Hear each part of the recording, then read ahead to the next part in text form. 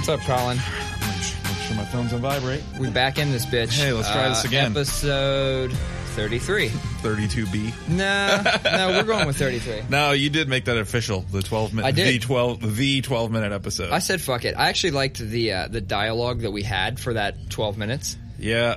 It felt good. Yeah, but I just... I know that we could have got into it a lot more. Yeah, I got frustrated. I felt...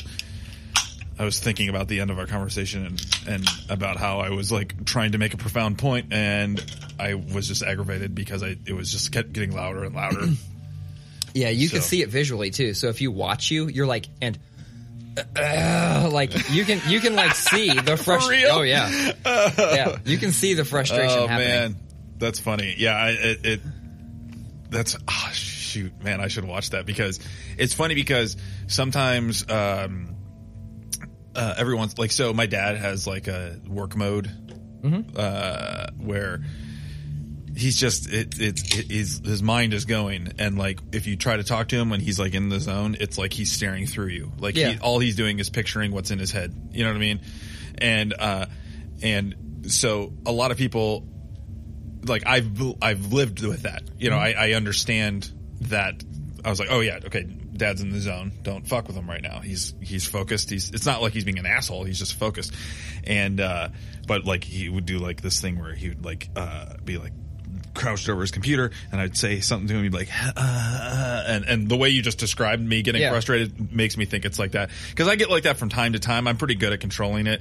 I get that, like that from time to time where Sierra will be like, okay, Steve, you know, like, where I've got that Steve Simula going, but so it might be important to note for folks that were not did not listen to 32 or don't have any context behind it. So we actually where we record the podcast is the same place that we have band practice. It's also a building dedicated. This one's frozen. I know, I noticed that. It's also dedicated to other bands that have practice. So every room is a different band. As you can imagine, it's extremely hard to find a time that at least one band isn't practicing. 5 p.m. on Sunday has been our golden time, and tonight we have just like a thrash band, and a jam band. It's fine. Yeah, it's fine. It's they're far enough away. I feel like they're upstairs or something. But the whole thing was that we thought the band next door was done, so we got going after sitting around dicking around for 45 minutes waiting for them to be done. And it was like, what, 10:15 at that point? We assumed they had to be done. Yeah. And then we got 11 minutes in or whatever, and boom. Nope, they were just taking a break. So that was it. We're going to power through this time, even if bands jam, which we hear bands jamming. So I set up the practice space a little differently. We have this blank wall with just a couple nails sticking out. I don't even know if those are showing up on the camera, but a couple nails sticking out. Let's see. Yeah, that's there. Yeah. That's there. I got to take those out though. But one thing I just noticed, like, you know, we don't keep our phones around the device because it alerts. This handle on the side, it's like a fucking holster. I went down past it and turned it on, but it's like a fucking holster. Let me see if mine does that. Oh shit. Yeah, it's like a phone holster. That's good. Yeah, the problem is we're gonna be setting off the alien gear. Let's try it one more time. Oh man, dude, mine is. I need one of those things that's like it clips on here. It's on my mic stand. That thing right there. Yeah. I have one right back there. I have so much shit, but that's the. Look at this. This looks much nicer though, doesn't it? Yeah, it does. It looks great. I'm feeling it. All right, let's get into this shit. And if you're just listening to this, none of that mattered. No, but you could, by all means, I was just pointing. Go to the YouTube and check it there because we never. I never promote the YouTube. I don't know if you do anything. I don't. Yeah, I put it there just as another means in case somebody were to search it. It's on there, right? Yeah, I'm not good at promoting anything really. Do you want to go back into the? Yeah, we'll get there. We'll get there. We'll get there. I don't know that I want to jump right back in. Why not? Pick up right where you left off, man. And okay, we don't have to. I don't want to trigger you. I don't want to trigger you. At fucking four minutes into the podcast. No. It's fine. It's fine. It's I'm just trying to think of what we were talking. Oh yes, because I saw that tweet. The tweet that was like somebody was just like, you know, feels like millennials have not had a chance to really make our case as to why, especially our us older millennials and younger Gen Xers like you, because I think you're kind of if I'm already in that kind of zennial spot, you're like 1 or 2 years older than me, right? Mm-hmm. So anyway, so like people our age it's just really crazy to think that we were just kind of hitting our stride as far as, you know, working. Was that band? I couldn't tell you. We're powering through today, though. we're powering through no matter what today. No, but it's like people our age, you know, in 2008, I was 25 years old when the crisis hit. Okay. I was about 2 years into my actual professional career. I was working at a design agency. I had I had benefits and a 401k and stuff like that. And we had just bought our first house. You know, we had just bought a condo, which was the reason for the fucking crisis. Mm-hmm. So like, you know, we were just entering adulthood. We had just had a kid. We were like, this is the point in adults' lives where it's like rubber's hitting the road hard. And then we had the worst financial crisis since the Great Depression. Mm-hmm.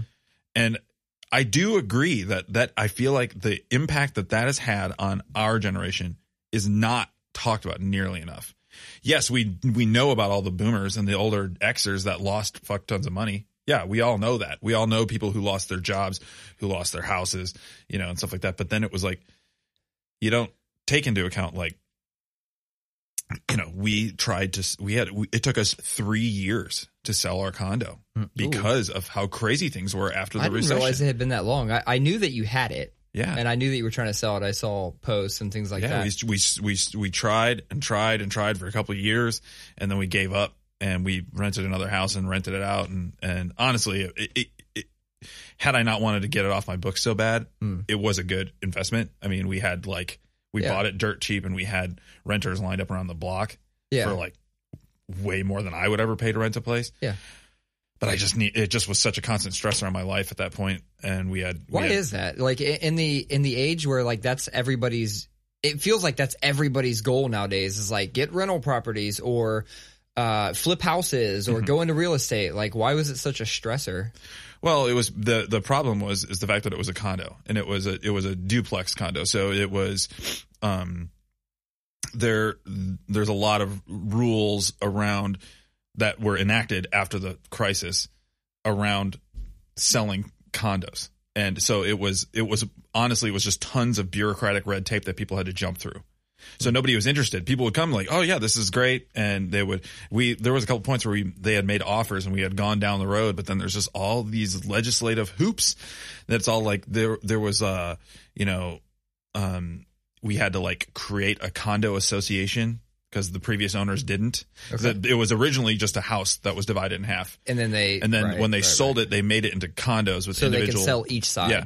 So, but there was things that weren't done. Like there wasn't individual water meters, and there wasn't, there were certain individual things and we had to end up building a fence to divide it down the back so we could have like a private backyard, and we put sod and Dude, I'd have put some fucking sticks in the ground and some string. We just did all of this stuff to make it appealing to people. Yeah. And we ended up in the end, after frustratingly leaving it and just renting it for a year, we ended up selling it to a friend of a friend who just happened to, like, her dad was a lawyer and her uncle owned a credit union. So it was like we were able to jump over those big hoops, and so it ended up, in the end, it worked out, but it took forever, and it was just so much stress on us because it was just like it was just another thing. It's like, oh, there's $1,500 for a fence. Oh, there's, such and such to get the flashing on the chimney fixed because this house was built in 1920.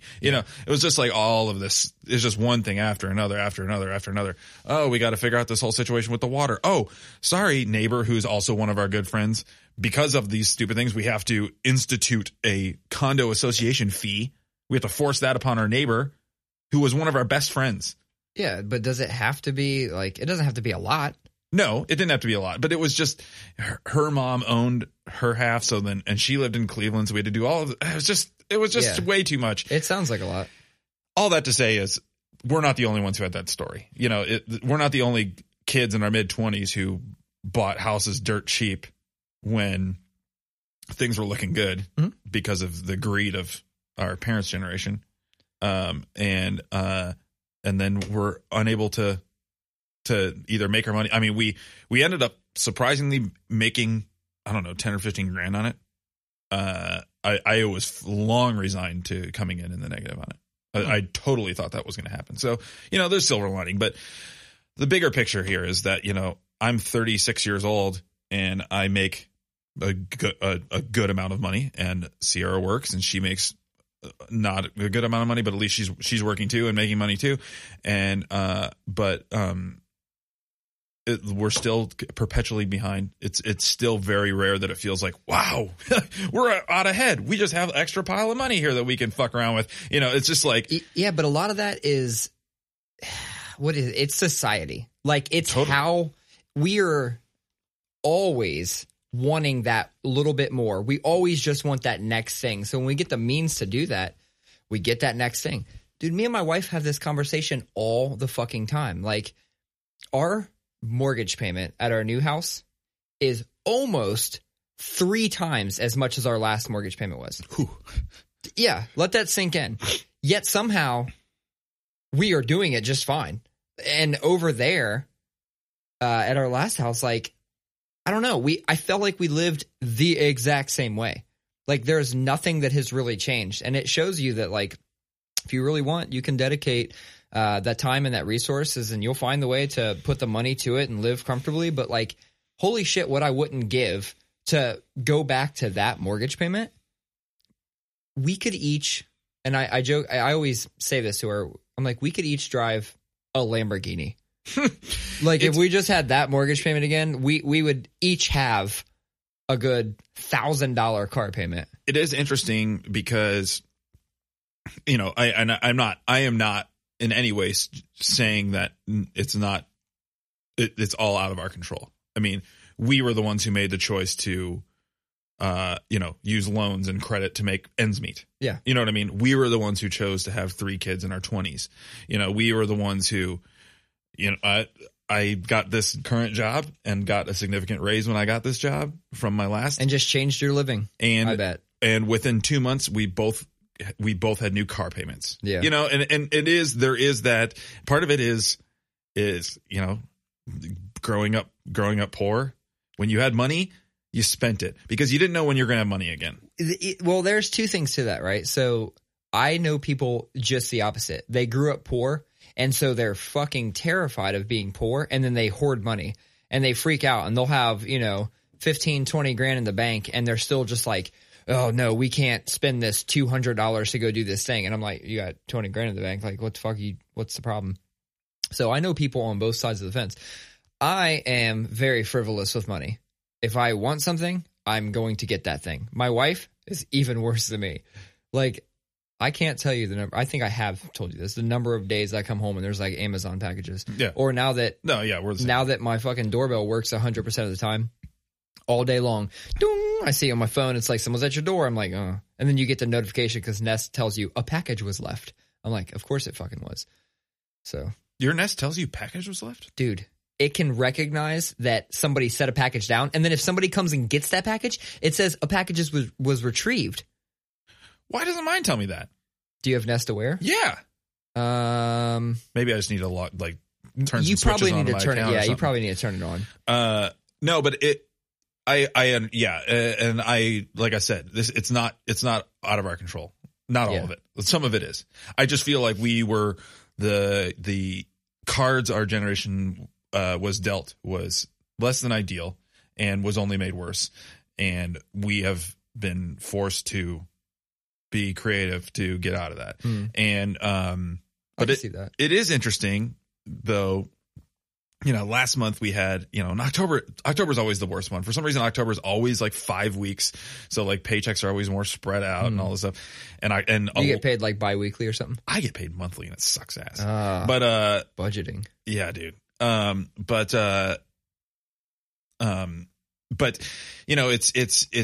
it's interesting because last month we had some unexpected expenses come up. I had stuff with my Jeep, the fridge, some other things, and we were fucked last month. And it was one of those deals like, holy shit, we have a week and a half left until I get paid. How are we going to make it?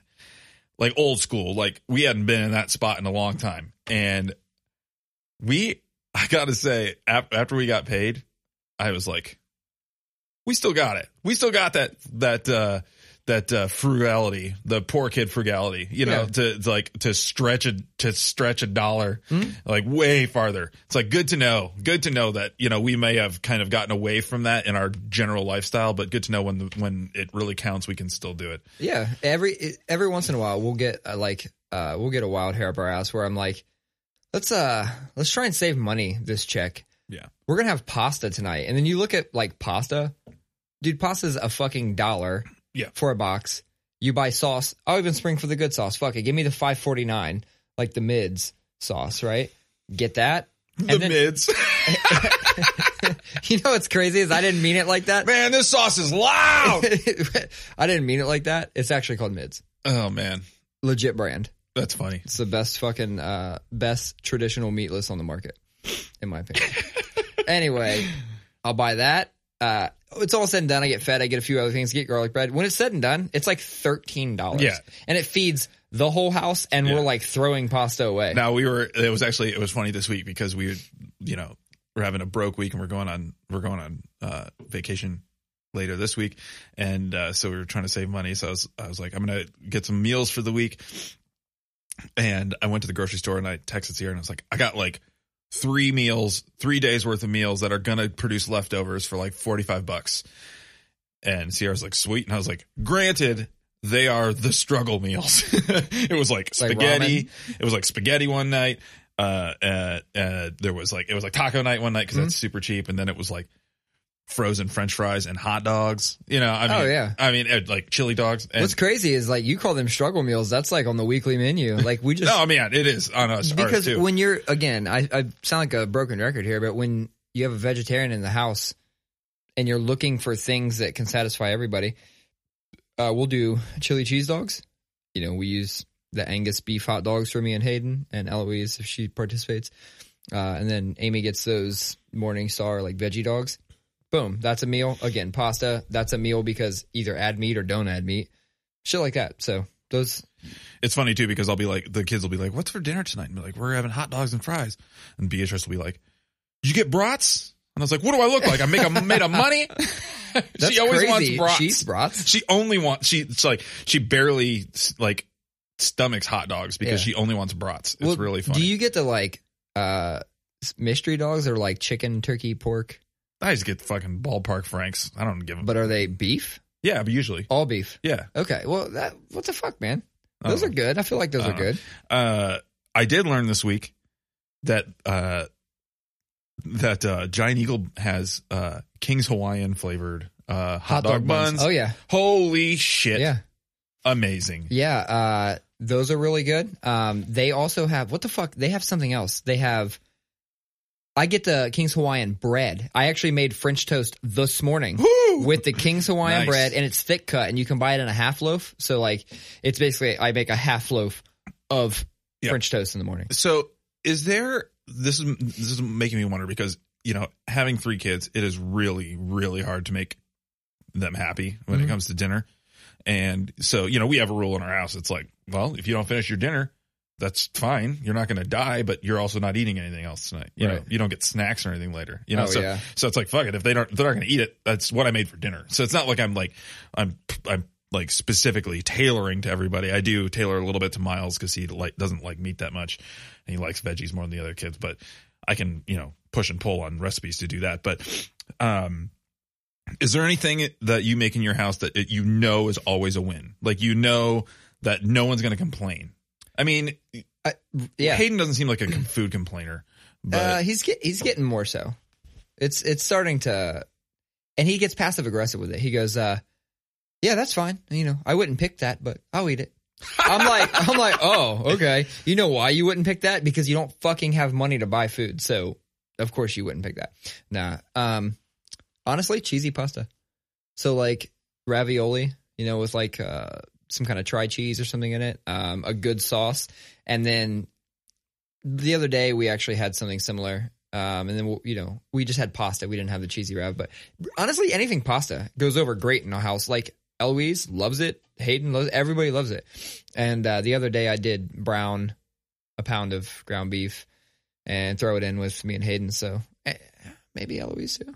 Yeah, I mean, spaghetti usually works in my house. And chili cheese dogs. But I have to like set aside a little bit of the sauce before I put the meat in it. Oh yeah, for miles and stuff like that. Well, that's what I do. I actually layer the pasta. So I do the pasta, and usually we use like feta cheese. I'll put feta cheese all through it. I put meat, and then I put pasta on top of it. I stir it, and then put a little more sauce, and then I never actually introduce the the meat into the sauce. I do it in the bowl. Interesting. Yeah, I do like white trash style, just a big vat. That's what I would like to do. But because I want all that fat and grease. No, and in my house, and it's surprising because it's not my thing. Mm-hmm. Like when I make it, I never eat it. I always just eat something else. But always a win is breakfast for dinner. If I make like pancakes and eggs, like pancakes and scrambled eggs, oh my God, the kids are asking for thirds. I mean, it's crazy. Hayden did ask for seconds today. He ate 4 pieces of French toast. Nice. Yeah, he put the shit away today. I wasn't expecting it. I was like making my French toast because Dad's like we make everybody else's food and then make ours last type shit. Yeah. So like I'm flipping it off the stove, putting it on the thing, and he's like, "Could I have seconds?" And I was like, "Yeah, fuck. I guess you can have mine. I'll just make me some more." We're not okay. I'm gonna go back to the money thing because we started to glaze over it. And I had a good story that I'm curious if your wife does anything similar because I'm about to bitch about mine. Shout out to my wife. So she's not frugal at all. Like when it comes to money, spends lots of money. That being said, she won't spend money sometimes, or just is too lazy to spend money, I guess, on certain things. Like in this case, it's the windshield wipers. Did you see the fucking picture? No. Oh my God. So a couple weeks ago, I posted a picture when I was on my way to take her car to get an oil change and wipers. Okay. Not a big deal. I'll just run through somewhere. I get in the car, try to hit the washer fluid, to get the salt and shit off the window. No washer fluid.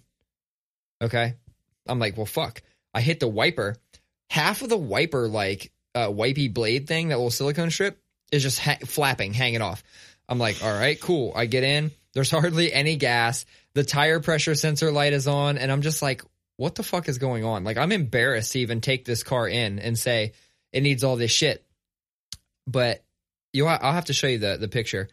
I'd say my visibility was like 20%. Like, I could tell where cars were because of lights. Yeah. But other than that, like, I'm glad I wasn't going any more than 2.2 miles away from my house to get it resolved. I pulled in and I rolled the window down. The guy's like, "How can I help you?" I'm like, first of all, man, let me explain something to you. I have a wife. Second of all, this is her fucking car. So don't judge me. You were trying to remove all culpability. Yeah. I was like, don't judge me for what I'm about to say. But she needs air in her tires, windshield wipers, fluid, probably all the fluids, anything that you can top off.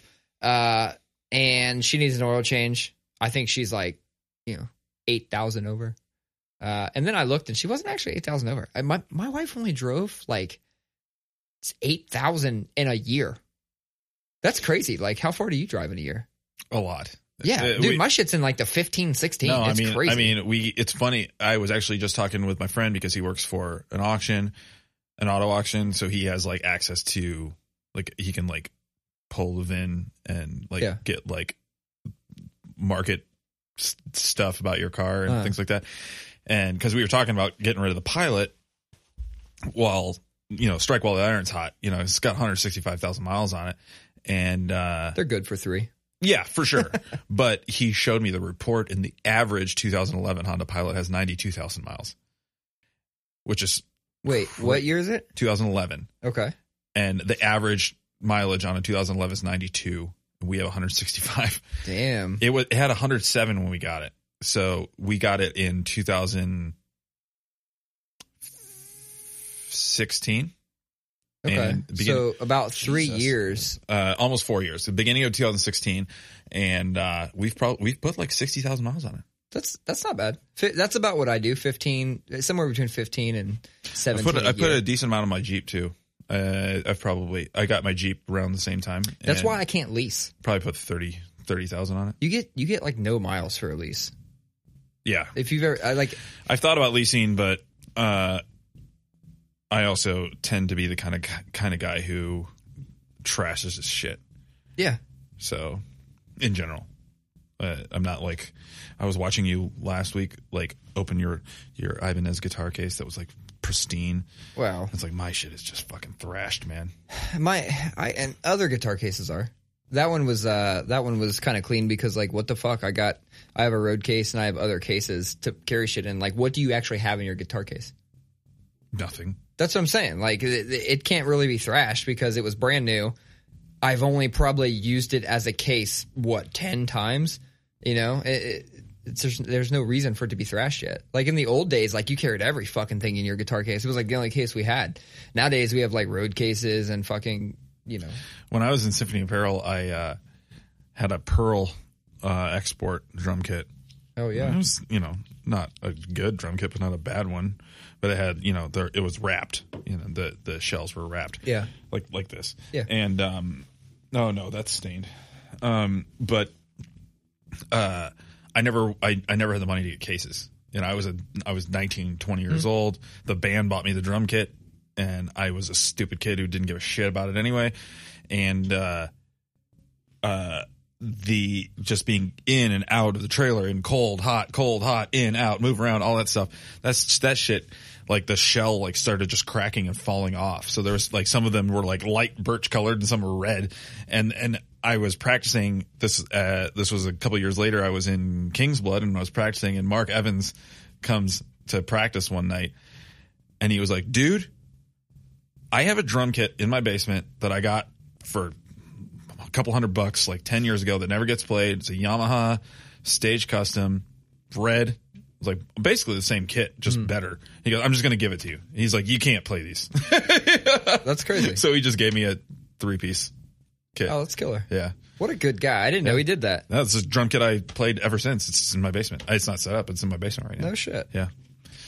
But, yeah, very, very nice guy. That's crazy. When he wants to be. What a good guy. When he wants to be. I was giving him shit the other day because he set his big kit back up instead of his small kit. It's a monster. It is a fucking monster, but I think he wants to start another band to kind of help out with rent in here because the rent's expensive, and it's just basically one band, and then Jordan, and then one other guy, that bass rig right there, and that guy, if I'm not mistaken, got accepted to Berkeley. Nice. So he's going to be out of here like first quarter next year. All right, so I'm going to talk about this because I was trolling around the internet and I came across something that blew my fucking mind, but this is such a America thing. This is an America problem, right? I found this thing called Hitchbot. Have you ever heard of it? No. It's actually a really cool thing. So these people developed this robot, a hitchhiking robot. Okay. And it made its way like all the way across Canada. No problem. People would like pick it up, drop it off at random spots, fucking whatever. They configure it to travel across the US. That motherfucker got to Philadelphia and got jumped. It got jumped and decapitated. It made like one stop or so, like one or two things. Let me fucking pull this thing up real quick because I took a couple notes. Where did it go here? It says it's from Port Credit, Ontario. In summer of 2014, it hitchhiked across Canada from Halifax, Nova Scotia to Victoria, British Columbia in 26 days. Okay? 19 rides, 10,000 kilometers. 2015, it visited Germany. So Munich, Berlin, Hamburg, bunch of other places. Went to the Netherlands. And then it goes to Philadelphia and gets decapitated. Of course. Like, what the fuck, man? This is why we can't have nice things. Nope. It's a perfect example. But I just thought that was fucking cool. It was like all those scooters. I mean, my God. The big issue was people like throwing them in the ocean and like hanging them from light poles and setting them on fire. It's actually they make fun of that in the current season of Silicon Valley. Do you watch that show? Uh-uh. Okay, so to satire. a funny, it's a Mike Judge show. So, it's like Office Space basically in, Silicon Valley. So it's all tech bro jokes and, hilarious show. Hilarious. But the current season this guy in the fucking their company, he like rides up on a bird scooter, jumps off of it and just throws it in the trash can. Did you see, DMC Kyle? Do you see his fucking Instagram? No. There was like people, I'm guessing this was OSU, car flipped upside down. He's yesterday? Like, yeah, he's like fucking filming it and he's like, y'all need Jesus. And he's like showing it and there's like people kicking the door off and standing on top of it. Well, I don't know. Do you say? I feel like it's been a while since that's happened. No, man, this was like fucking yesterday. No. I'm saying in general. Oh, yeah, it's been a while general. since like there's been that kind of game riot on campus. It's a whole new. I didn't watch the game though. I think collection of it was a big win though against Penn State. I mean, it's a big game. Fuck, so I know. I know we won, but I think it was a good win. I didn't watch it though. I don't do the. I didn't do shit yesterday. I don't do that. I didn't do shit. You gotta be really fucking partying. Like I said it then and I'll say it now, like 20-year-old me, fuck yeah. Hell yeah. I'm like, fuck yeah, Flip dude. that fucking car. Oh, like, yeah, dude. I'd have my sidekick out and I'd be like taking photos to post on AIM or some shit. Like I'd be doing something with it. So I'm like, whatever. 37-year-old me, I'm just like, you fucking assholes. Like, is you entitled piece of shit? You piece of shit. Your parents did not raise you right. Who the fuck is going to pay for that? Whose insurance is going to pay for that? Yeah, so totally different mindset. I remember that last really big one. I think it was probably 20. It was like 15, 16 years ago. The last like really big one I remember. It was when there was still that bar. It was before Campus Gateway existed, and there was still that wild bar at like 12th and High or 11th and High, right by Taco Bell. They had like the windows that open. Yep. I remember hanging out with a couple of my bandmates, and it was like, I don't know, 2003 or something like that, and we saw that on the news that there was like fucking riots happening, and we were at my house in Victorian Village, and we could hear it, and so we were like, fuck it, man, let's go to Taco Bell. And I remember we went up there and we just sat in line and we were just like watching, filming with our flip phones. And, I mean, it was like riot police, like walking down High Street, like in a row with shields. There's smoke coming over from here, smoke over here. People throwing trash cans and newspaper boxes. I mean, it was wild, man. And I fucking loved it. But now, yeah, it'd be like, I just want my fucking chili cheese burrito. Can I please just move this along? You you just said flip phone, which reminded me. Did you see they brought the Razor back? Yeah. We talked about this a lot at work this week, because the foldable screen still feels like a gimmick. Yeah. But I think we'll see. I think this will be the big one. I know it's already existed, but I think this will be the goddamn straight it as, baby. My guys in Samsung do everything first. Attaching the Razer name to it is what's going to make it beyond a gimmick, I think. Well, they also 2 years from now, Apple's got a foldable iPhone, guarantee it. They also they have a hell of a support model. Like, I think that's where they excelled over Samsung. Is Samsung, they'll replace the screen once for like a nominal amount, and then after that, it's very fucking expensive. I want to say Razer signed up to replace them indefinitely for like a very small amount or something like that, which is like, that was a big thing in the tech world. Interesting. So yeah, what would it take for you to have to flip a car, Colin? Nowadays, flip a car? Yeah, nowadays, what's it going to take to get you to flip a car? Would it take a 99 pack of PBR? Maybe. I thought that was fucking photoshopped when I saw that picture. Nope, that's real, dude. They sold the place, like the places. I think it was in Minneapolis. It was in Minneapolis, something like the one that they started the article about, the first article that went viral about it. They sold out in like a couple days, and it's funny. I think the 99 pack is funny. I think it's a funny gimmick. Yeah. As somebody who was formerly a huge PBR guy, I'm not really anymore. It just doesn't make me feel very good. But I think it's a funny idea, and I think it'd be hysterical to walk into your house with a 7-foot long fridge box. Well, the problem is when I'm carrying a 12 pack sometimes, those flimsy ass cardboard things rip. They fucking spill everywhere. Like how I don't on know. earth? Yeah, I don't know how the physics of it work, that it doesn't just snap in half. the cardboard. But anyway, I think the gimmick's funny, but then you do the math and it does not add up because it is 99 beers for $99. It costs $99. Well, you're paying for the novelty. I'm aware of that, but if you do the math on this, a 30-pack of PBR is $17.99. A 18-pack is $9.99. So 3 30-packs and an 18-pack is 108 beers for $64. Yeah, but who wants all those individual cartons? You pay for the fun. You pay for the convenience. I get it. You're paying for the joke. I get it's because it's a joke. It's a ridiculous joke. Well, there also has to be, because I assume they're not going to go into crazy mass production of these. No way. There's going to be, machine costs and things like that just will never be scalable up to where it's profitable for them unless they keep the cost. No, yeah, I get it. I totally get it. But it's just, guys, it's PBR. Yeah, that is fucking awesome though. I would love to. It's like we should have got one just for the podcast. Do you have? I'd mount it up here. When you said what would it take 99 PBRs to make you flip a car? Do you have a drunk alter ego that only comes out with certain drinks or with certain types of drinks or a certain amount of drinks? Oh yeah, it's tequila for me, and it's when I get drunk from multiple shots of tequila. Like one shot of tequila, I'm okay. If I drink, let's say I'm drinking we call them Patronas, which is like you get a Patron and a Corona. I'll do a shot of Patron, drink the Corona. If I do that and I've had, I don't know, 4 shots of tequila, I'm probably fighting somebody. Huh. Does this persona have a name? Has anybody ever given? I mean, Jeff, you already have Jeff Money, so I mean, yeah.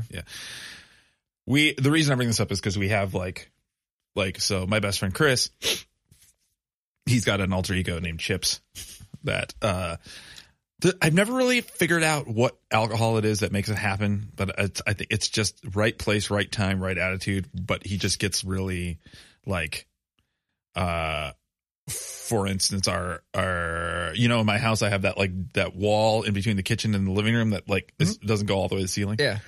He'll climb that. You know what I mean? He's a wild boy. He's like that kind of, or he gets extra confrontational, but not in an asshole way, but in a trying to get under your skin kind of way. Okay. And we're okay, there's Chips, and I feel like everybody's got a persona like that. So who gave him the name Chips though? It was Sierra. I don't know why I think it's, we called him that because, I don't know why actually, but Mark has Marquand. Yes. See, that's what I'm saying. There's the Sierra doesn't have a name, but it's generally tequila with her too, where she gets wild.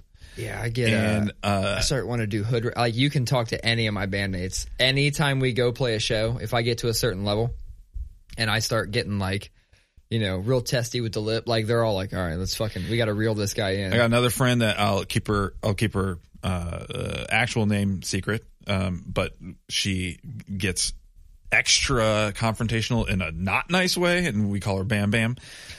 And I have a friend who's a girl. We call her the Spitting Cobra. I saw her double foot drop kick someone. Whoa! Yeah, she ran and did the wrestling move, and it's a girl that by look you would never think that she's rowdy like that. She's just pretty normal. Yeah, Spitting Cobra, dude. She starts going and spitting. I don't know why so much saliva gets created when she gets hammered, but she'll just be spitting and gets real angry and confrontational. Oh man, you're talking about your wife, right? No, I'm kidding. No. She's just Mexican. We can, and by default violent, right? That's why we're trying to keep them all out of the country. They're all fucking, what is it, rapists and criminals? Okay. We recently christened mine. His name is Whiskey Dad.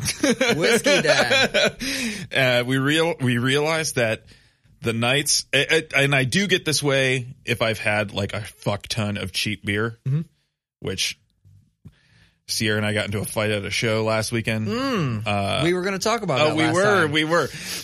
That was a similar type of dad, but whiskey dad, it's generally, if I drink a bunch of whiskey, it's one thing. Like the other night, hanging out at my house, we were listening to records and had a fire going, and I had like a half bottle of whiskey, but it was like sitting around a fire, so it's not like you're not like being wild, you know what I mean? Yeah. So it didn't really hit, but I also wasn't mixing it with anything. If it doesn't matter if it's beer before liquor before beer, any of that. If there's two of them together, if there's 2 to 3 glasses of whiskey involved, my like time and space is erased. I don't quite black out, but it's one of those things where it doesn't like come back to you until like 4 p.m. the next day. Like, oh shit, that's why that guy was so pissed, And I just get really spicy. I get really loud and really easily excitable. Did you use the word boisterous? Boisterous. I feel like you used that to describe this. Boisterous is the best description. Probably is.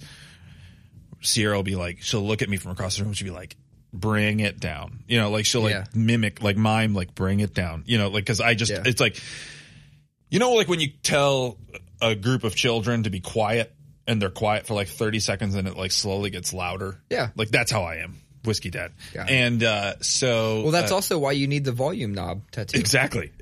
Yeah. And we gotta make that happen, dude. So we recently named this. I mean, this persona's been around, but we recently named this persona, and it's pretty funny. It was funny because last week we went to go see Torch, and I was super stoked to see him. It's funny because I had seen him like 3 months earlier.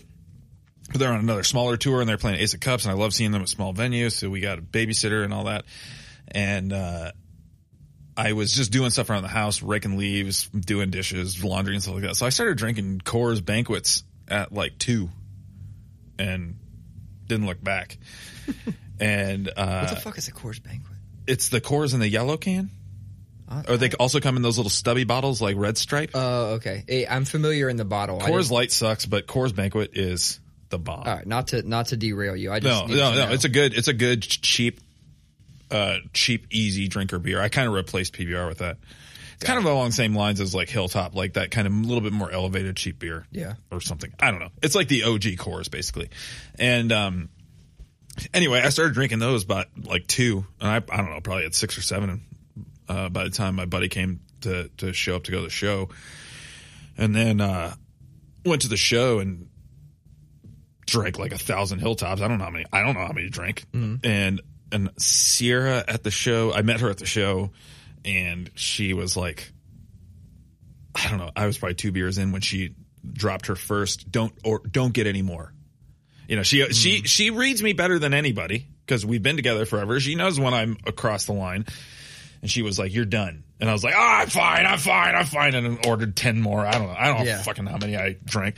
And, dude, there was one point where we were sitting outside and we were talking, and I still don't know. And she doesn't know. Nobody knows. I don't know what made me so upset, but I got really, really, really upset, emotionally mad, like to the point where I was like, with Sierra, and I don't know why. Yeah. And I was like, I can't do this. I can't. And I was like, I'm going to go watch the bands. And I remember like getting up and walking inside, like walking away. And I don't do that. I'm the kind of person that like, if I'm fighting with you, we're staying here until it's done. And I was like, I can't.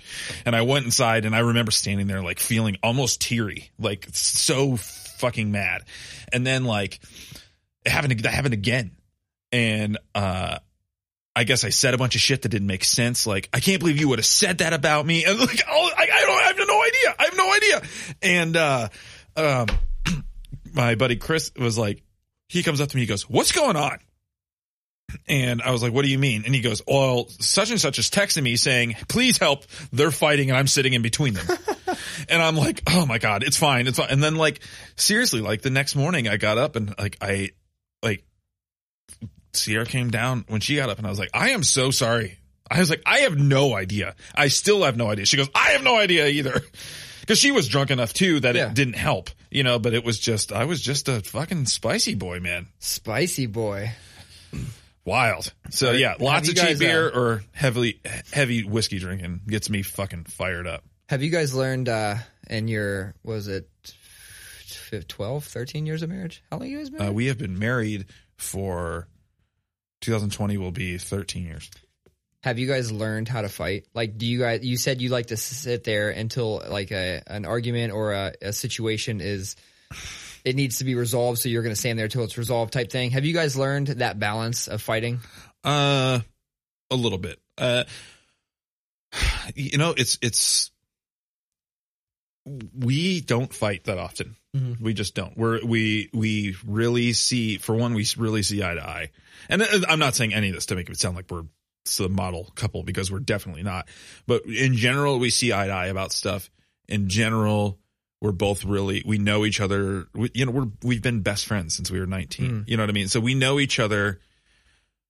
Like we see around corners. Like, I know where this conversation's going. So you guys just kind of take a step back and come back and discuss it later or something? So but when we do have the knockdown, drag them outs, which happens, I would say once every 4 or 5 months, we have a real bad one, which generally ends with me sobbing. I'm just a big crier. But it does get to that, that point where we haven't learned still, what I mean? Where it's like, all I'm wanting to do is prod and say, no, why? We are figuring this out, blah, blah, blah. And all she wants to do is shut down. Oh, man.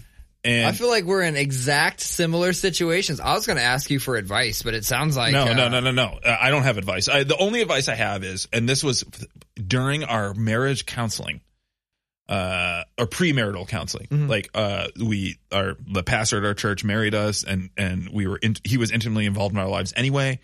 And so we had he and his wife did special premarital counseling where we met a couple times a week and just talked about the hard stuff. It wasn't like typical Christian going through a book kind of thing. Yeah. And, we talked about that. We talked about how our fighting style was no, we are not, I am not going to budge until we're fucking done with this. And, we came up with a strategy back then, and we don't pull it out like we used to. The first couple of years, we actually said it out loud. It was called time out or something like that. And it was we need to take 5 to 15 minutes, just set it down, walk away, collect ourselves, come back, and then talk about it like human beings. It works. It really does. Now, in theory, but in practice, it's hard to get to that point. When you're at a point where it requires walking away, it's really hard to walk away. You know what I mean? Yeah. So I won't say we're that good at it anymore. At first we were. I'm really bad with always feeling like there needs to be a resolve. Yeah. So that's my, I'm going to pull some fucking agile development into this, but are you familiar with the term ELMO? No. Enough, let's move on.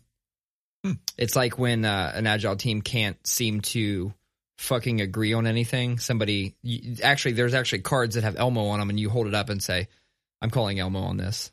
And then it needs another conversation outside of this forum. It's not being productive. She's good with that. She can just, she can go, obviously we're not going to agree on this. She recognizes it way before I do. And I'm like, no, I don't like not fully understanding something. And I feel like I don't understand. So I need to still talk about it. So, I don't know. I guess everybody has their quirks. Yeah, that's interesting. That kind of, just, hey, drop it. Or that producer Kenny Beats has his whole thing is dots. Don't overthink shit. Oh man, I'm feeling that. Yeah, I like that. Has to do with music creation and production, but the same idea is don't put more brain power to it than you need to, because if you do, that's when you start twisting shit. That's true. That's why my band has a song that we've been working on for 5 months that we can't seem to write one part. We need 20 seconds of a song and we can't seem to write something that fits because we overthink it. Colin, what is Colin's car listening solution? I love when you put things on here because I genuinely do not know what the fuck it means. And I'm like, I can't wait to ask about this. So it's funny too, because the solution to this problem is, hey, Colin, it's been 2 years.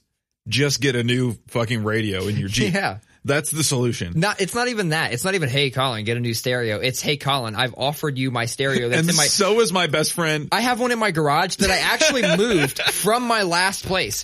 That still, I don't know what I'm doing with because it's not like it goes in my car. Yeah, I know. But you know, On camera, next pod, I'm fucking bringing it and I'm gifting it to you. I'm gonna bequeath upon you. But so I was listening.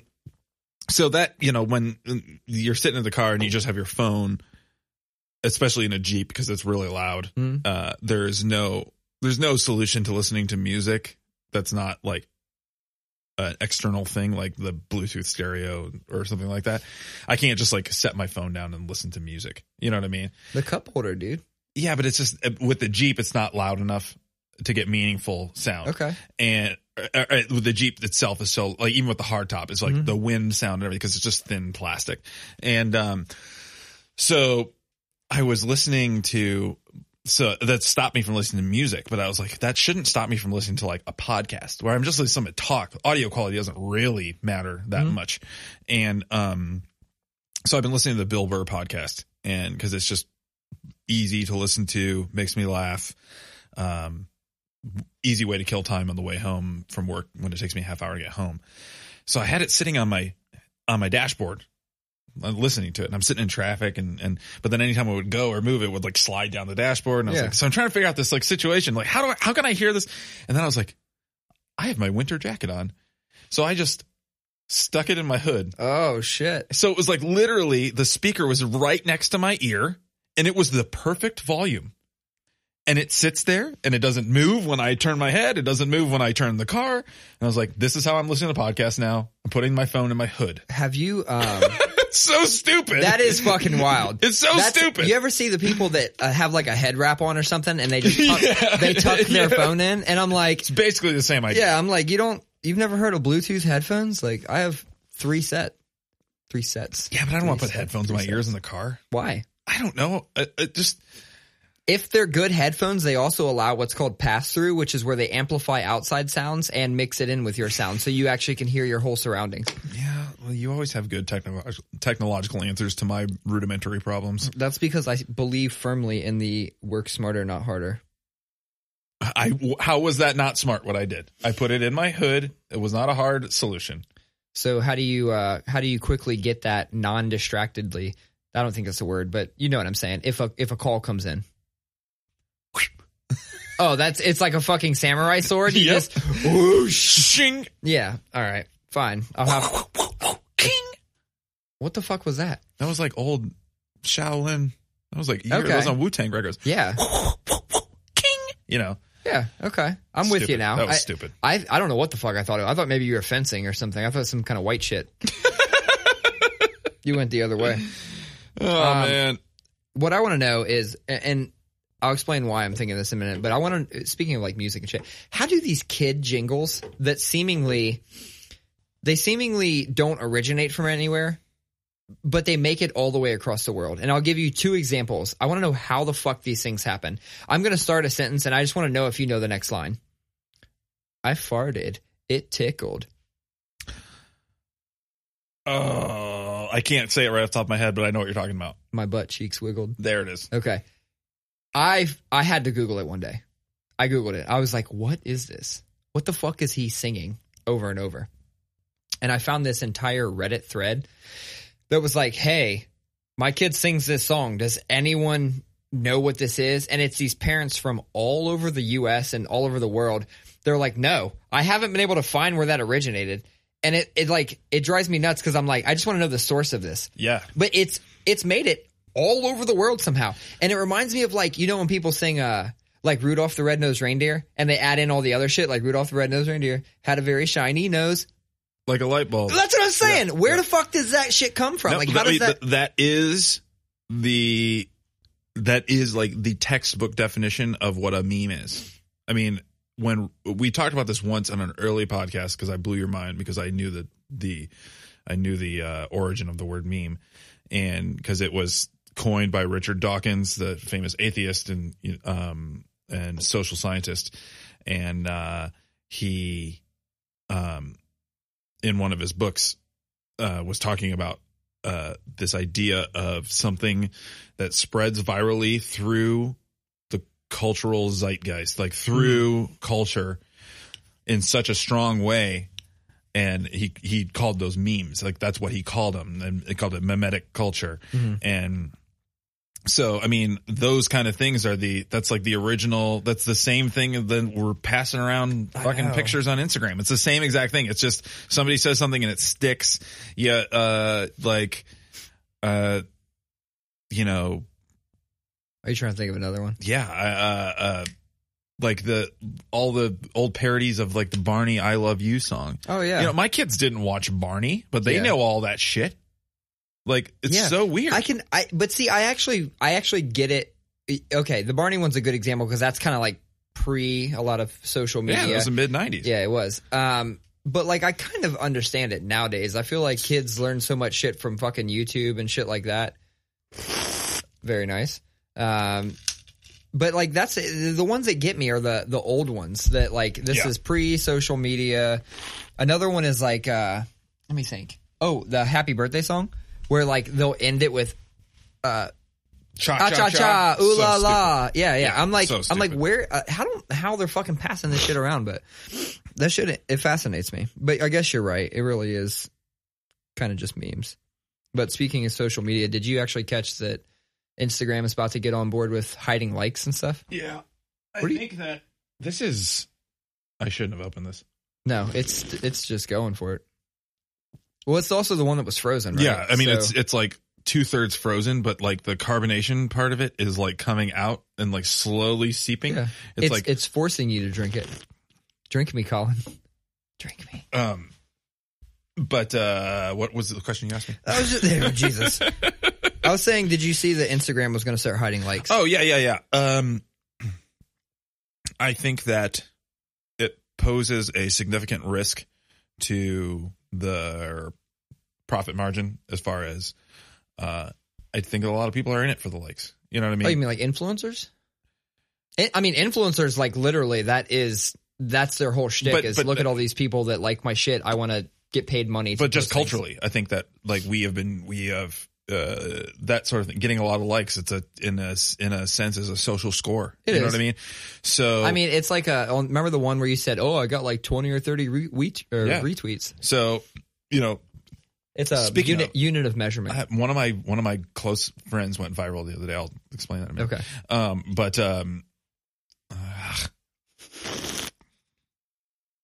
I'm getting beer on this. My bad. It's okay. It truly is okay. No, I think that it'll be bad for business for them. But I think it's good for culture. I think it's good for fucking people's mental health for sure. Like, that's what I'm saying. Like holy shit. Like Instagram is great.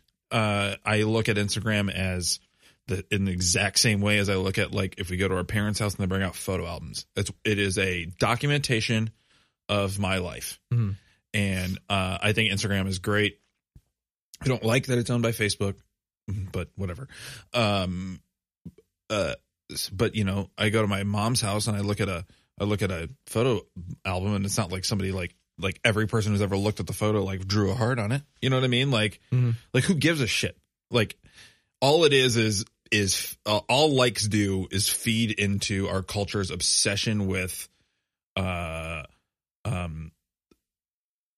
easy things, hollow things that boost our self-esteem. Mm-hmm. So not actual self-esteem boosters, but hollow imitations of self-esteem boosters. So yeah, fuck it. Get rid of likes. Get rid of them. I thought, you know, get rid of them on every platform. Fuck like. Who gives a shit? Well, I think that is the goal. I've heard about this for fucking years now. Like other platforms wanting to do this, but I think it's just now starting to actually become a reality. Like people are getting closer to it. You know, I think about it from with my band, like I'll post a show, I'll post a flyer or something like that. And it's like, I don't even care about who comes to the show. It's like, did this get traction? Did enough people see it? Mm-hmm. And then Facebook shows things to people based on how many likes you get. You know what I mean? Like, and so it's like, so it democratizes things in a way that's really nice. But I think in general, hiding likes makes a lot of sense just for people's, like you said, just for their brains, just for their hearts, you know, like just to get out of this mode of always having to think about what people think about you. Yeah, it's definitely shitty. And I see it even with like the podcast. Like I'll post something and you see the reach, which is like, or the impressions or whatever, which is like the number of people that saw it. And then you see the likes and you're like, wow, okay, so 1.2% of the people that saw this felt the need to like it. And it's like, it's almost like getting instant feedback. It's like, you feel like that's what they feel about you. You're easily passed over. You got to really think about it. Like, what is it about it that like why do I have to, if I'm posting something, say an episode of the podcast or saying a flyer for a show or a YouTube video I saw of a music video, a new music video that's cool. Like Odd Squad? Yeah. Oh yeah. Why does it matter? Like, why does it, like, why do I expect it to get liked? You know what I mean? Like, why isn't it just like, why can't I just talk to that person the next day and be like, hey, did you see that video I posted? And like, yeah, dude, that was hilarious. Like, why? Like, all it is this weird, it's this weird hollow affirmation. And that it's unnecessary. And all it does is aids in the cultural destruction of self-esteem. Yeah, that was deep. Heavy. That was heavy. Deep as fuck. It reminds me of like the MySpace days when people used to like pay to get plays on MySpace. Yeah, I'm like, you'd rather people come to your page and see that your song has 1 million plays, but really only like 45 people listen to it, and then you bought 1 million likes. Like that's okay. Like you're cool with that. And dude, and that, you know, when it comes to the band stuff, it's the same way. It's like, oh, did you check out this band? Check out this band. They have 20,000 Facebook fans.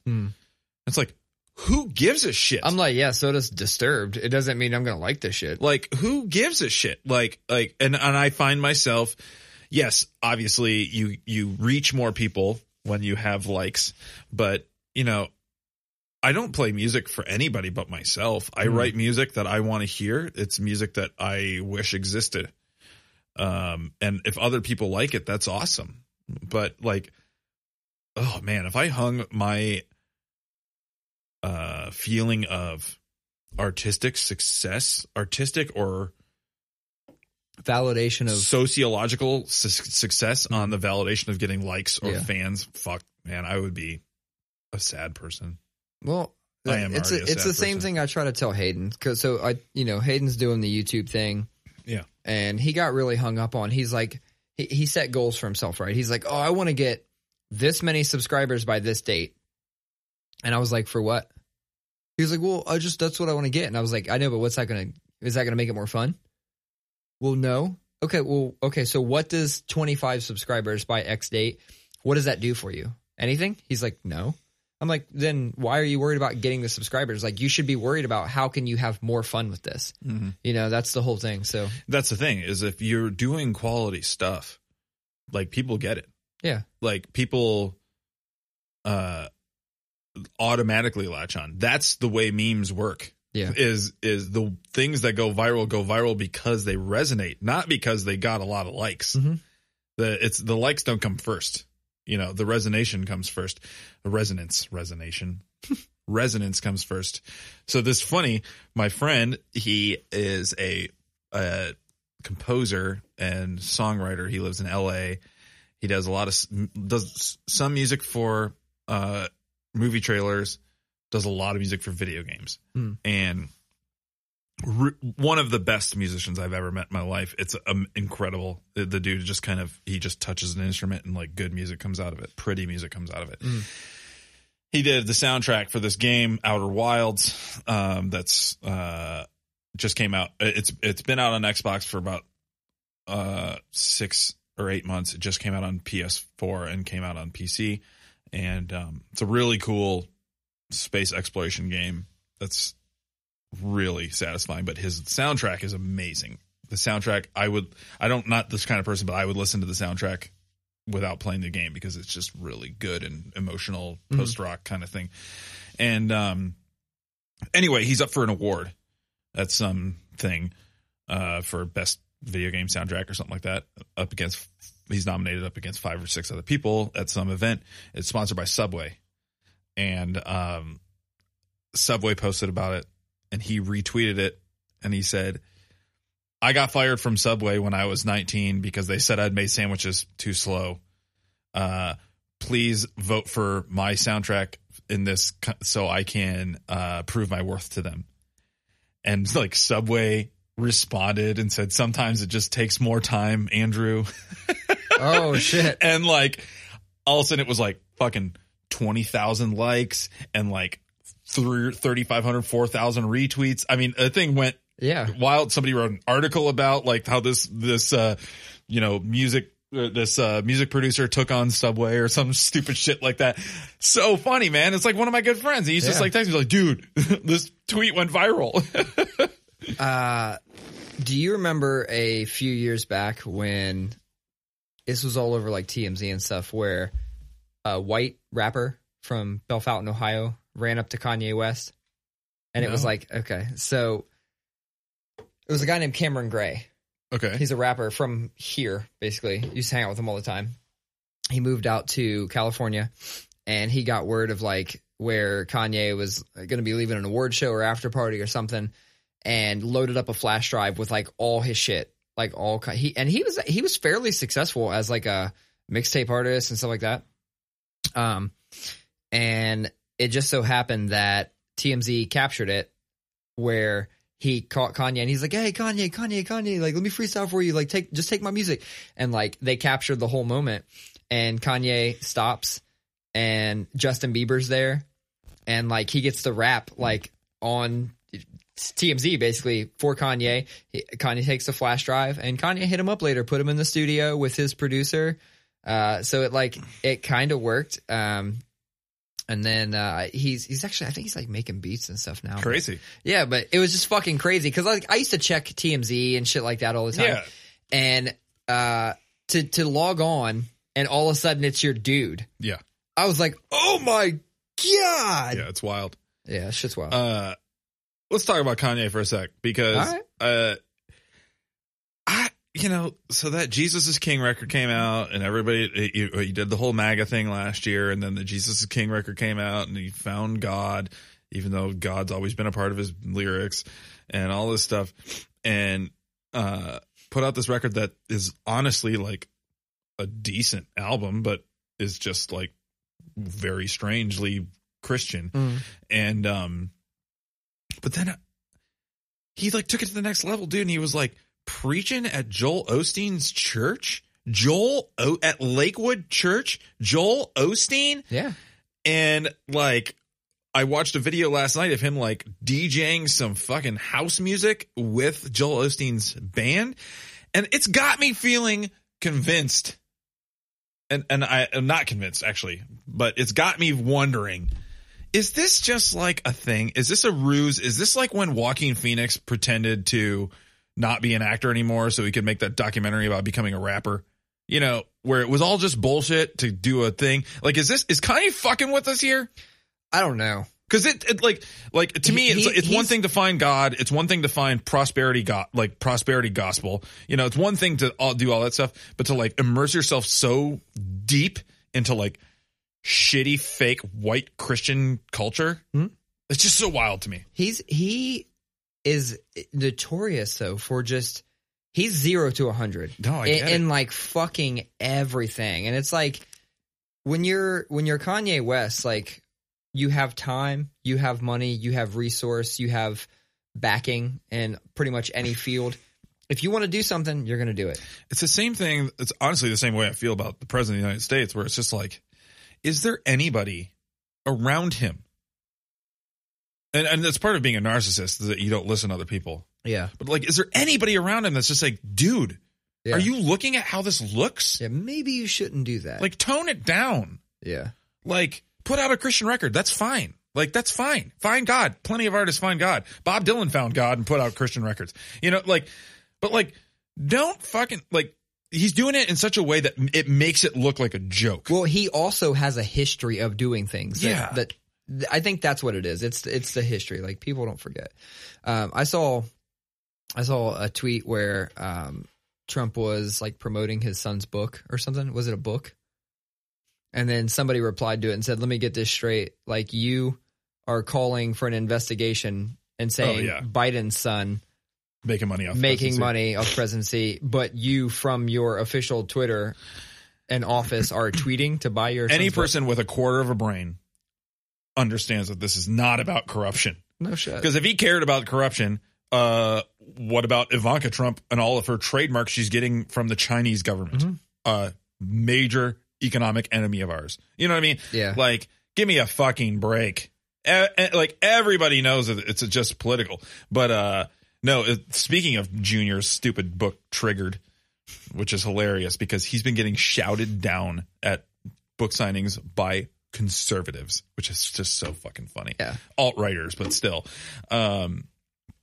But it came up number 1 on the New York Times bestseller list or whatever, but that's got the little cross asterisk next to it, the one that looks like a cross.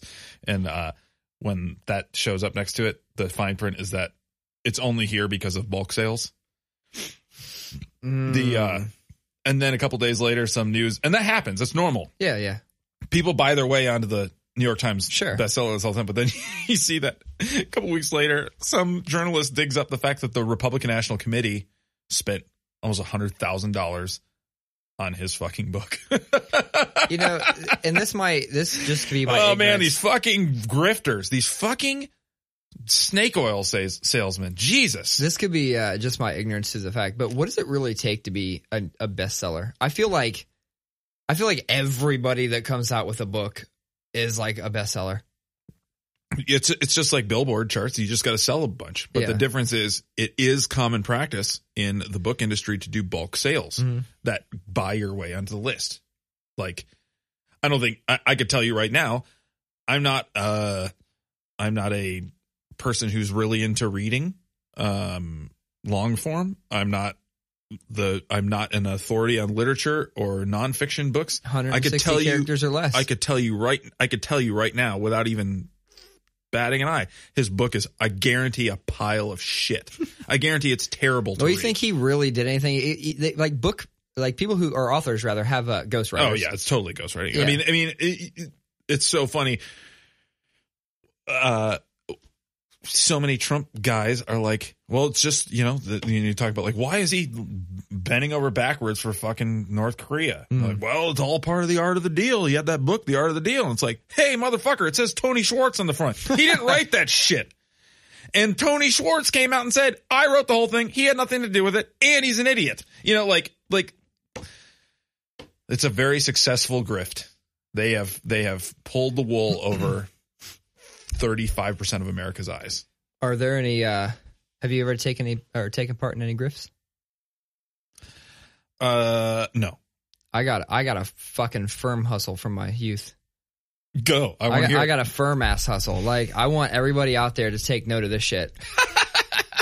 Go to any fast food restaurant, any one, and locate a receipt in any form. And just go in and say, I'm sorry, it seems that you've forgotten this item. And I apologize, and they just give you that item. Doesn't matter what it is. Kids at home, take notes. Yeah. That's how you do it. That is the fucking hustle. I was an asshole when I was a kid. Like, we used to leave every morning and go skate downtown, skate to campus, be out all night, all day. We ate a lot of fast food because when you're out and about, like, we had these different skate spots that we would skate at different times of day because of their proximity to food, and we knew we'd be hungry about that time. So there's a place on campus called White Rails. We used to always skate. It's right across the street from McDonald's. We pulled that there so many times. Just be like, just find a receipt. People eat and have their tray and it has the receipt on it, and then they go and throw the shit away, and you just look and you're like, whoop, get that receipt. Go get that double cheeseburger. One thing we used to do though, this is unrelated to the grift. This is just me and fast food and being a dick. Did you ever used to like go inside and they had the salt and pepper shakers and you spin the coin? No. I wanted to stop there just to see if you could finish it. So you were a better person than me. So what we used to do is you spin a coin and then you slam the salt or pepper shaker down on it and it breaks the bottom, and then you just leave it there. Like, you know that it broke the bottom. And that way when somebody picks it up, all the salt or pepper just fucking flies out the bottom. Like those old school ones that are like peach and they were black. like, exactly. Yeah, okay. Yeah. Oh, that's awful. Why? Why is that awful? Because then somebody else got to clean that shit up. As a kid, yeah, it's hilarious. But as an adult, it's like... Still hilarious. Still funny as fuck. I saw someone bitching the other day about, you know how like a lot of the fast food restaurants, and we've briefly talked about this before, they're installing kiosks and things like that. And like you walk in and self-order, grab a number, sit down, the whole thing. People were bitching about that. And I'm like, look, this is the unfortunate thing that happens when you guys bitch and bitch and bitch and say that you need $15 or more an hour to do this job. This is not a career. Like, I am a firm believer that fast food is not a career. If you were at this thing for multiple years and you're not moving up to at least authority or above, I don't know. I don't know what to tell you. That's like a you problem. Yeah, I do. I agree with you. And I do think that the kiosks are a good solve for a problem that is just like, it's like, well, that's going to take jobs away. But it's like, well, these are jobs that like people shouldn't be working anyway because it's terrible.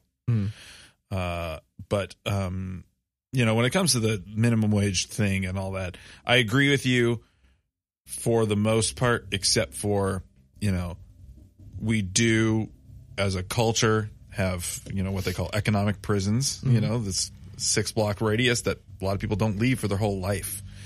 And where there aren't that many jobs, and or you know, if you're a black man in America, there's a good chance that you've got you know, something stupid on your record that keeps you from getting a better job. And unfortunately, because of the way our criminal justice system works. So I do think that we need to treat our fast food workers better. I do think that we need to pay our minimum wage earners more. That being said, I do understand the perspective of, well, don't look at this as the end all be all. Move beyond this. I get that. Yeah, I think my perspective on it is there are certain jobs which I've always looked at as entry-level jobs or jobs that you hold when you're going to college. Starter jobs, right? Yeah, I agree. And I feel like that's one of them. That being said, I'm not saying that there's other careers out there that shouldn't pay more. I think more than anything, we need to be more loose with the fact that, like, you know, somebody with a felony on their record can't get X, Y, and Z job. It's like we either believe in rehabilitation or you don't.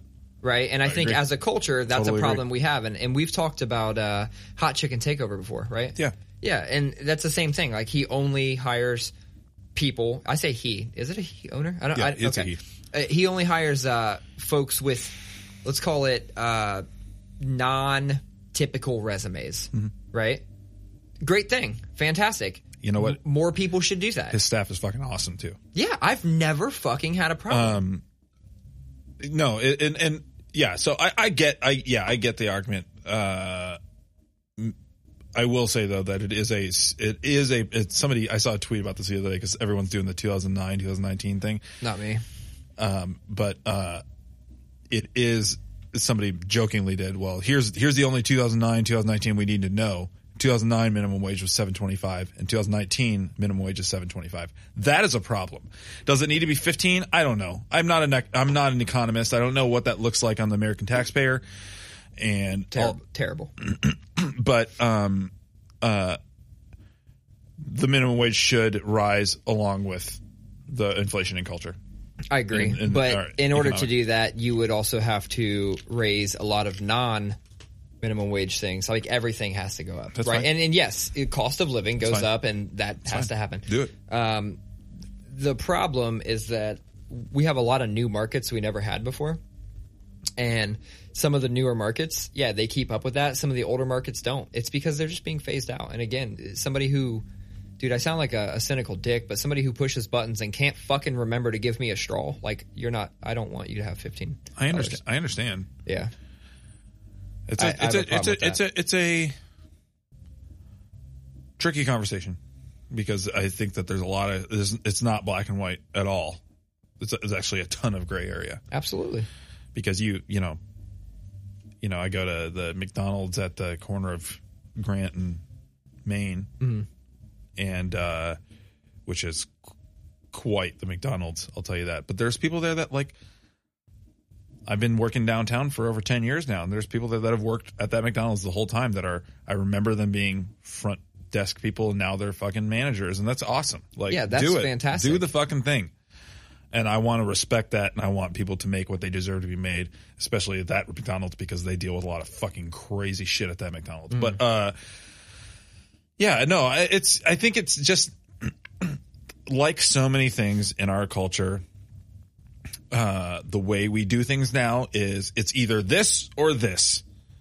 And like 90% of the issues in our culture, not 90%, like a good chunk, half the issues in our culture, it's not this or this. It's this or this and all of this in the middle. You know, like, let's just, okay, if a good chunk of the electorate doesn't want $15 an hour, can we at least agree on maybe it should be like 11, you know, or something like, you know what I mean? Like, can we try to figure this shit out instead of just saying, no, it's stay $7.25. It's stay $7.25, you know, or it's 15 or nothing. You know, it's like, can we just that's my problem is that fucking talk about it? There's this fight for 15 and I don't disagree that something probably needs to change, especially with, again, we've talked about, I've exhausted almost all the liquid. Cost of living, as cost of living goes up and just inflation in general, like everything needs to raise to accommodate that. I don't dispute that. My argument is from the immediate jump to 15. No, sure. I think that's my problem. Let's get off this heavy conversation. Jesus, we went into a dark place. We're not laughing. Let me see what I got. Was there any other weird, vague things I put on the list? I'm sure there's something on here. No. It actually looks like we got most of your stuff here, Colin. We got all of it. I got one that's we can talk about. Significant others and farting. Because I don't know about you, but when I was first getting into the dating game, you know, as a, let's call it like 17, 18-year-old kid, I would hold farts. I wasn't farting. Not happening. Bitch. Yeah. Little bitch. Well, that's the problem. The first time I farted in front of a serious girlfriend was like fucking 2.5 or 3 years into a... You know how weird that is to fart in front of somebody that you've been like dating? Nope. Like, I don't. Super weird. I don't know how weird it is. I committed the next time. I'm like, dude, I'm farting on people like day one. Is that what you did to Sierra? Yeah. You let her have it day every one? Every person I've ever dated. Everybody who's ever known me knows that I'll tear ass and don't give a fuck about it. You just day one? Yeah. Man, so you don't know what it's like for the fart to go back in your butt. The only place that I don't fucking tear ass is work. Probably. Dude, I fucking... One, on our 12-minute podcast, it started by me fucking burning one into this chair. And it was just like, it was just second nature. Like, this room, man, I'm okay with farting in this room, I guess. This is a band room. And this is a band anything. room. I mean, Mastodon used to call their van the fart box before they had a bus. Bands of notoriously gross people. This is so... I threw this on the board because my wife was sitting the other day and we were talking about having to fart and like you're holding your fart. You're in a position where you can't fart and you're holding your fart so long that your stomach starts gurgling. And she said, she was like, yeah, it's kind of like your fart goes back in and just you fart in your stomach. And I was like, you know what? That's not a bad description. Because your stomach gets that little bubble. You get the bubble. Yeah, I get it. I understand why people want to like impress somebody, but it's just like, who gives a shit? Colin, you're just the most real. The most real. You're the fucking most real. Like, who gives a shit? It's just like, we all do it. I never understood like why like guys are so grossed out by like hot girls farting. Like, who gives a fuck? It's a part of being a human. Well, some guys think that's a turn on. Well, that's also true. But, dude, shout out to fucking Nick Probstool. So, a long time ago, he showed me the weirdest video, and it's never left my mind. It's called Cake Farts. Does he listen to this podcast? He should. I feel like he would like it. Maybe. I don't know. But it's called Cake Farts. And it's like women that like take cakes, they bake cakes, and they put them on like, the island or something, and then they crawl up on it, and they start farting on it. It's the weirdest fucking thing. He showed me this fucking I video. bet some people get off on that. In a Oh, weird I'm way. sure. I'm Ugh. sure there's like super weirdos out there that Oof. are all about cake farts. It's obviously a niche thing. It has a fucking. There's somebody made a video for it, right? There's weird shit going on. But yeah, for whatever reason, that has never left my mind. I whenever I'm thinking about the weirdest shit, I'm like, cake farts. That's really funny. No, yeah, I got no issue. I think farts are hilarious. I think that it doesn't matter if you're 8 or 80. Farts are always funny. Anything poop, farts, pee, and it's all funny. It's all just so funny to me. Yeah. Here's a funny story. I was going to tell this last week and I totally forgot. I didn't forget because we just only had 12 minutes to talk about things. Yeah. But I took Melvin to work. That's one of your Bostons, my right? Boston Terrier. Yeah. I took one of my Bostons. I only have one. I have Why two did dogs. One is a Boston. I thought I don't know. Why did I think you had 3 dogs? We have 2. Sierra. Maybe really, I was counting the dog that I planned on giving you. Sierra someday. really wants another Boston, so You really want ours. That's the deal. But I brought him to work with me, and I was worried about it. Like I've brought Angus to work with me before because he's good. He just lays down like a lazy asshole next to me all day. Melvin, I was worried because he tends to mark stuff to assert dominance, and I was like, oh, he's just going to walk around and mark everyone's computer bags and whatever. He was actually really good. He didn't mark anything until 30 seconds before I left, and he marked a support beam right in front of my boss's desk, but whatever. But anyway, at one point, it was hilarious because he's not the one that likes me that much of the two. I mean, he likes me, but Angus is my dog. Melvin is Sierra's dog. That's my dog. And where my dog's at? Right here, dog.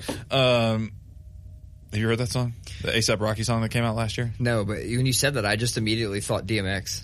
No, this A$AP Rocky comes out, the chorus is, where my dog's at? Right here, dog. Where my dog's at? Anyway. But I had to take a shit. And I was like, hey, talking to my coworker, I was like, can you hang out with him for a minute so I can use the restroom? And, we got those glass doors that go into like our main area. The main working area, those glass doors. I'm familiar with those. So I go to the bathroom and he follows me to the glass doors. And I was like, oh shit, he's not letting somebody take care of him. Like I have to be in sight. And I just knew, I was like, he's going to whine and I don't want to deal with, he's going to whine, he's going to bark, he's going to scratch at the door. Yeah. So I just took him with me and I went into the bathroom at work has 2 stalls, a regular one and a handicap one. Took him in the handicap one so he had room to sit in the corner. Okay. Taking a shit and he's sitting there in the corner. He's being quiet. A couple of people come and go. He doesn't do anything, Anyway, so I'm washing my hands. This is so funny. I'm washing my hands and I'm like, come on, buddy. And instead of coming out of the stall and around, he walks through the other one where someone's taking a shit from the other company on our floor. I have no idea who it is. And he walks through and the guy goes, he's like, oh, what? And I'm like, oh God, dude, I'm so sorry. And he goes, no, this is a pleasant surprise. That's fucking crazy. It's so funny, man. People always want me to bring my dog in. I work at obviously like a more traditional office building. People always want me to bring my dog in, and I'm just afraid my dog. She's so fucking annoying. So I have one good dog, and that's the pit boxer. Yeah, you can't take a dog to work until they're chill.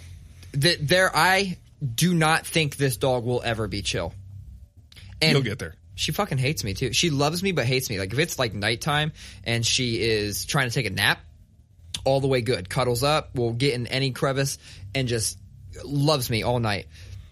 But if I just walk into a room too fast, she will bark, and I'm not fucking kidding. She'll bark for 30 minutes straight. I've never wanted to punt a dog so bad than I want to punt this dog, like 3 to 4 times a day. Got to be meaner. Trust me, no, I don't. Trust me, no, I don't. Like this dog is. You gotta get those. On my last. You gotta get. I learned this from my friend Ben.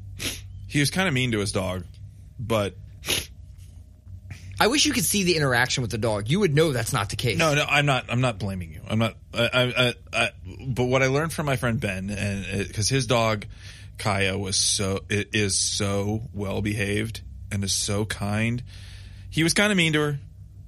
I watched people be uncomfortable in his presence before while he was scolding his dog.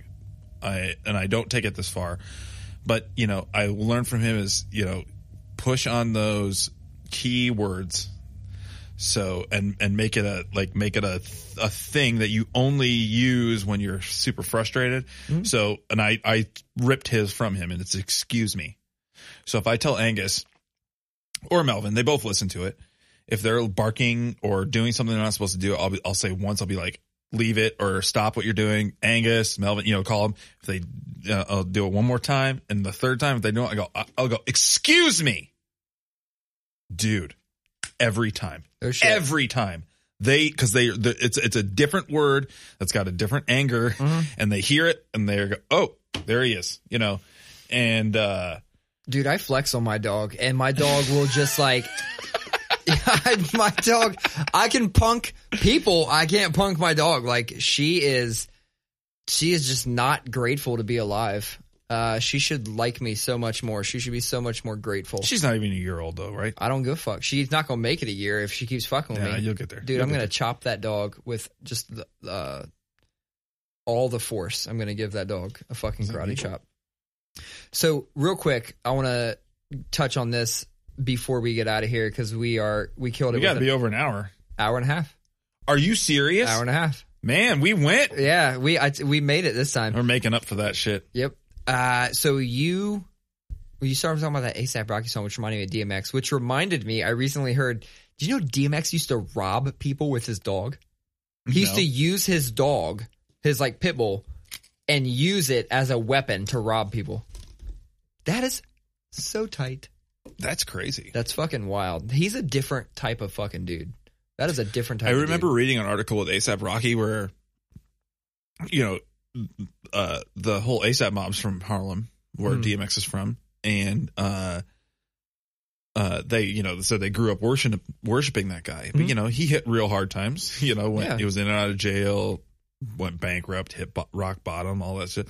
He said that like as a kid, DMX was like at the height of his popularity, and they would just see him like walking his dog around the neighborhood. Just in the hood. He's one of those people that just never adjusted to being famous. No, man, he was just because he was just him all the time. Fucking DMX. Yeah, I love. There's an old Jadakiss song called "Why." Do you remember that song? Mm-mm. Man, you'll have to listen to it. Sure. There's a line in it where he says, basically the premise of the song is every line says, "Why did this happen? Why did this? Why is this?" Two of the lines you'll love. One, he says, "Why did Bush knock down the towers?" So that's one line that always gets a reaction. And the other is he talks about, it's a line about DMX. It's like, remember when DMX got popped for like carjacking or something? Or maybe stealing a motorcycle or something? Yeah. He says like, stop! What? No, he says, why did D, like, what the fuck does he say? He says, why didn't he pull out his Ferrari? Why did he take that bike? Like, he's asking all these questions. Nice. You'll have to listen to it. It's actually one of my favorite Jadakiss songs of all time, actually.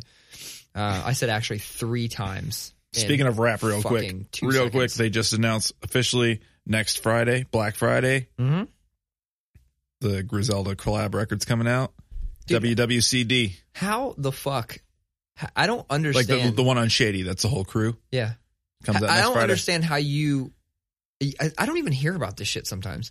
Like, you are like my exclusive plug to new music. It's the Twitter, dog. The Twitter? The Twitter. You follow all them on the Twitter? I follow, I follow all 3 of them, actually. You should follow them on... and I follow Gun on Instagram. Technical Dad's Twitter.